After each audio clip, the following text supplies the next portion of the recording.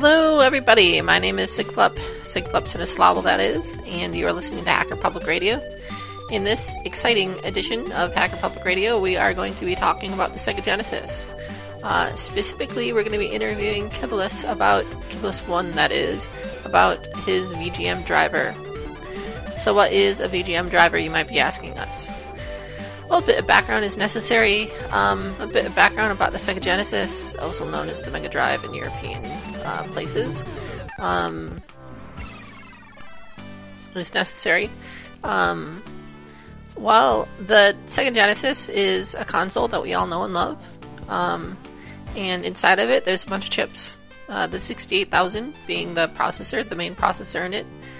There's also another processor in it called the Z80, and the Z80 has mapped onto its address space a FM chip, the YM2612, and PSG, Programmable Sound Generator. And those two sound chips generate music. And so you have the two sound chips kind of attached to the Z80 in some sense. And the 68K running.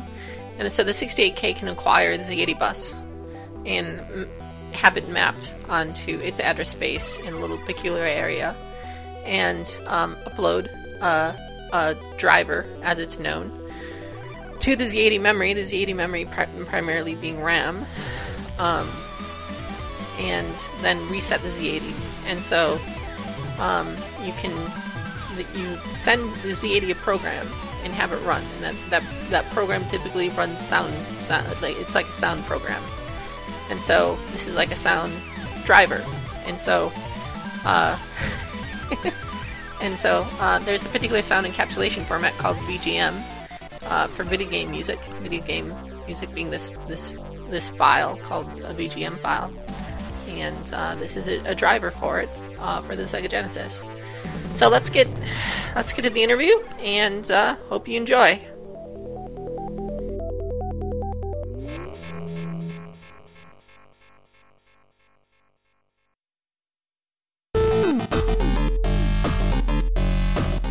Alright, everyone, we're here with Kibulus, and welcome. Hello. How you doing? Good, how are you doing? Not too bad. So, rumor has it you wrote a pretty wicked VGM driver for the Sega Genesis. How did you get into Sega Genesis programming?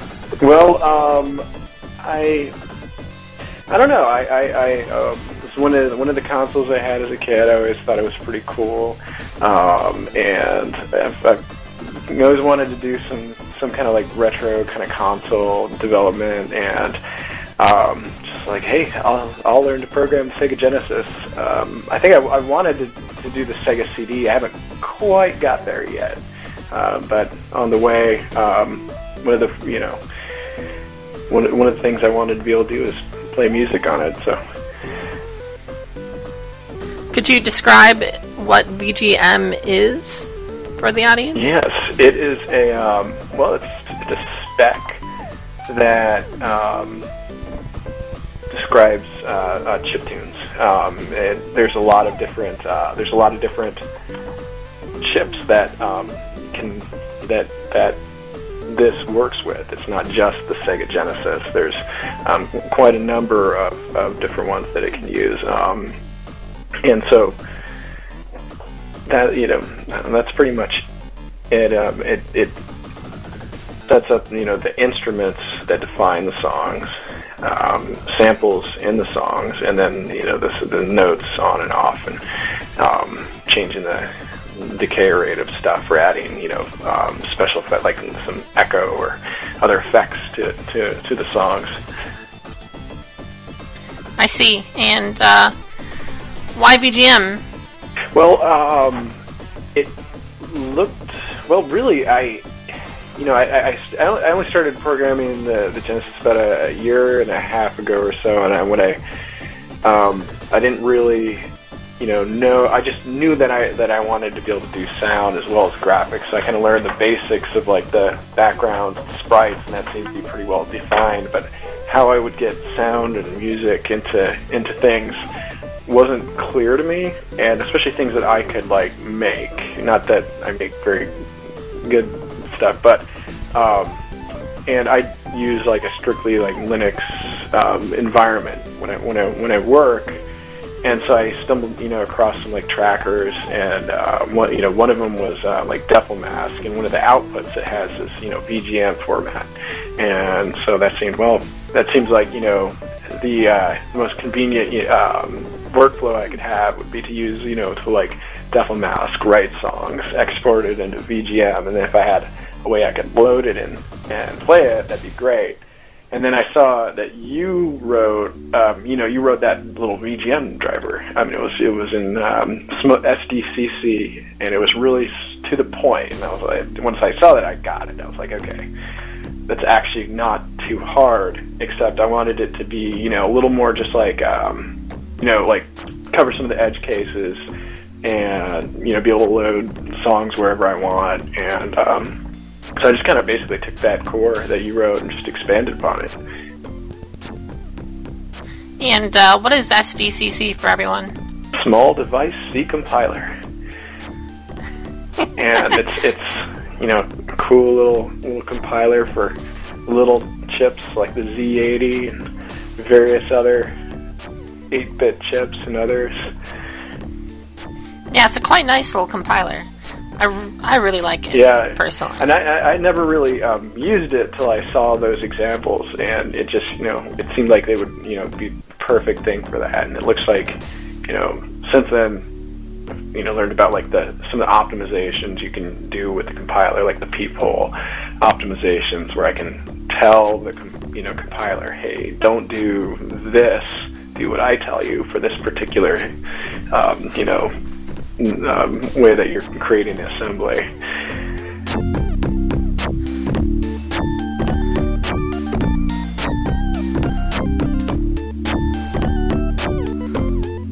I think that there's still a lot to be done, with it, because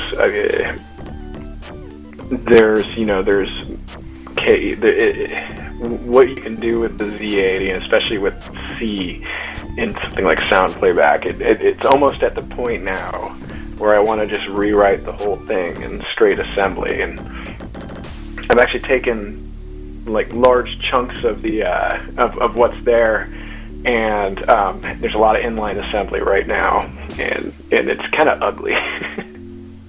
Yeah, I looked at the code. It's kind of hard to follow.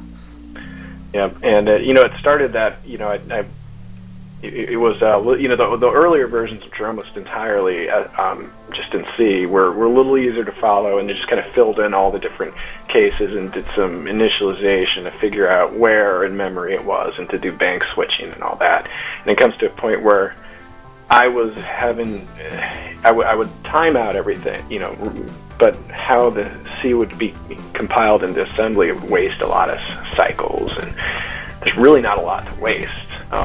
There's the chip's not clocked very fast, and we want to do as much as we can, especially with PCM playback, and that's the real trick, is to be able to do PCM playback, and to hopefully do as much as you can. I'm currently limited to like 8 kilohertz, and just one sample playing at a time, and I want to see that.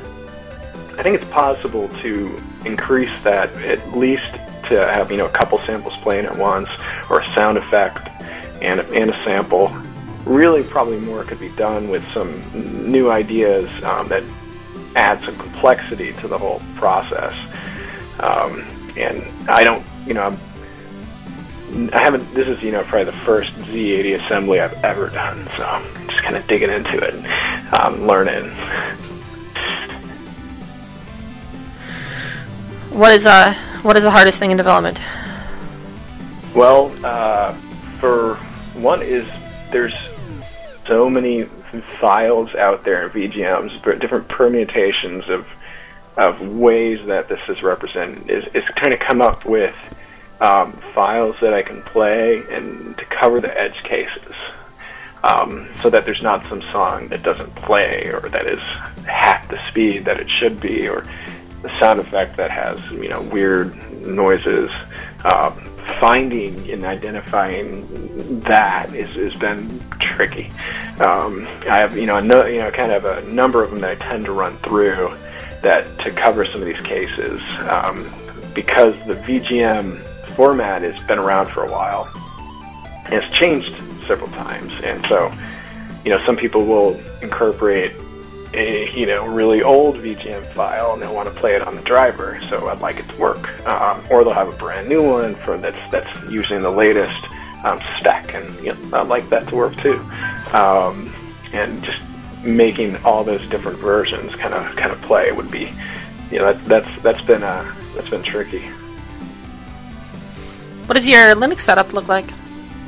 I'm running a Ubuntu 12.04 on my laptop, and it's an Asus ZenBook that I use for most of my development. And yes, why am I still on 12.04? Well, because I have everything very nicely running in 12.04 right now, and I have some other special things and things I've done to Unity to like turn off the touchpad gestures because they drive me crazy. And yeah, eventually I'll upgrade, but it's been a pretty stable platform for me. That's my main development. I use Vim for my editor, and I use Screen. I guess you could call that as my IDE. So I'll usually have like a terminal open, and I'll have Screen running, and I'll have Vim session with code in it.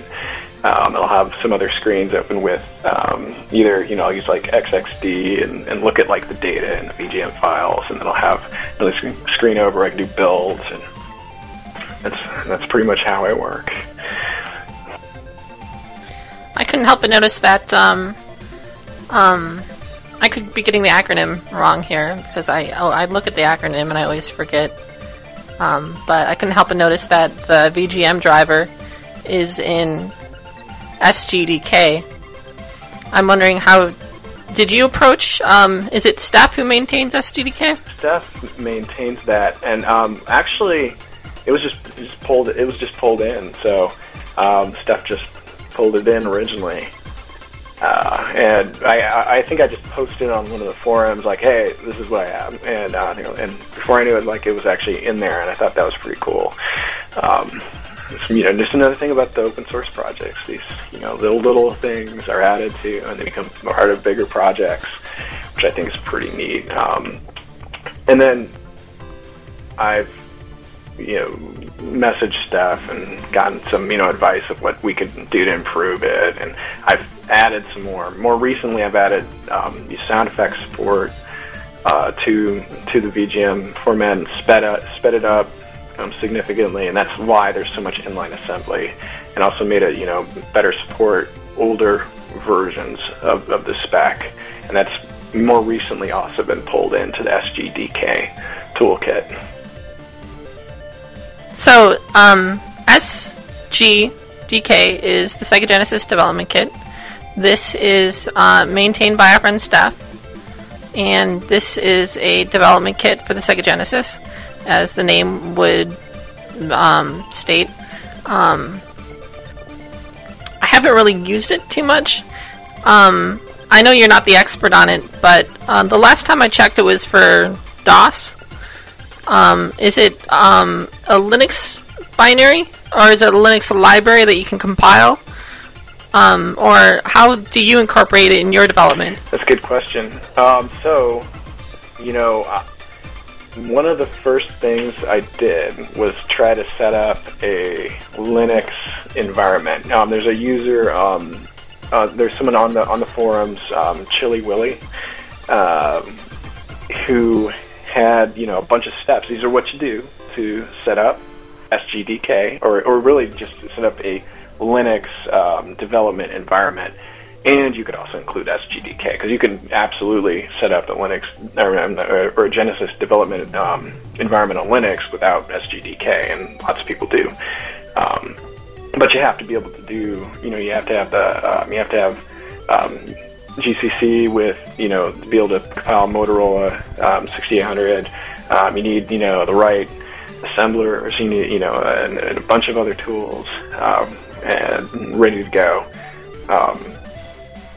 So I kind of like the idea of having also like a toolkit on top of that, so I don't have to like write everything from scratch. I did a little bit of just kind of understanding how some of this stuff works in straight assembly, but might as well build upon the things that other people have written when I can, and if I'm really interested, I'll dive into that particular aspect. And so there's so I took those steps and those scripts from Chili Willy, and I put it together into another little it's like a Google code project, and that compiles it for you. So really, all you have to do is download, or you just have to check out the repo and type make to build the initial development environment, and then you go into the SGDK subdirectory, or you type make SGDK, and you have a fully functional Linux Genesis development with SGDK ready to go. And it ported it to FreeBSD as well, so it should work there too. That's right, cool. For everyone, that's in the show notes, and I'm probably going to close the interview here. Do you have anything else that you want to add? Well, everything I've done here, it's in large part and thanks to all the people on the Sprite Mine forum. Without all that information, I don't think I would have figured half of this stuff out, or it would have taken me a very long time. Oh yeah, the people on the forums are great. Sometimes I feel embarrassed to ask questions, but I try and get past that and ask them anyway. And I think they're all pretty, pretty accepting. I think, there's only been a few times when anyone's even been I like slightly rude to anyone. It's usually when it's called for. They're very noob friendly. Obviously, they answered a lot of my questions, and I definitely was a noob. They've been very helpful. Okay, and that forum link is in the show notes, everyone. If you want to learn about Sega Genesis development, that's the place to go. And talk to everyone in the community who is doing it. And thank you. And we will talk to you later.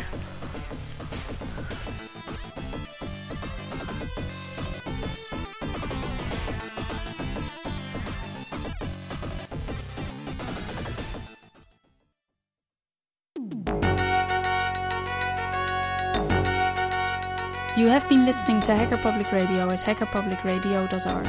We are a community podcast network that releases shows every weekday, Monday through Friday. Today's show, like all our shows, was contributed by a HPR listener like yourself. If you ever considered recording a podcast, then visit our website to find out how easy it really is. Hacker Public Radio was founded by the Digital Dog Pound and the Infonomicon Computer Club. HPR is funded by the Binary Revolution at binrev.com. All BinRev projects are proudly sponsored by Lunar Pages. From shared hosting to custom private clouds, go to lunarpages.com for all your hosting needs. Unless otherwise stated, today's show is released under a Creative Commons Attribution Share Alike 3.0 license.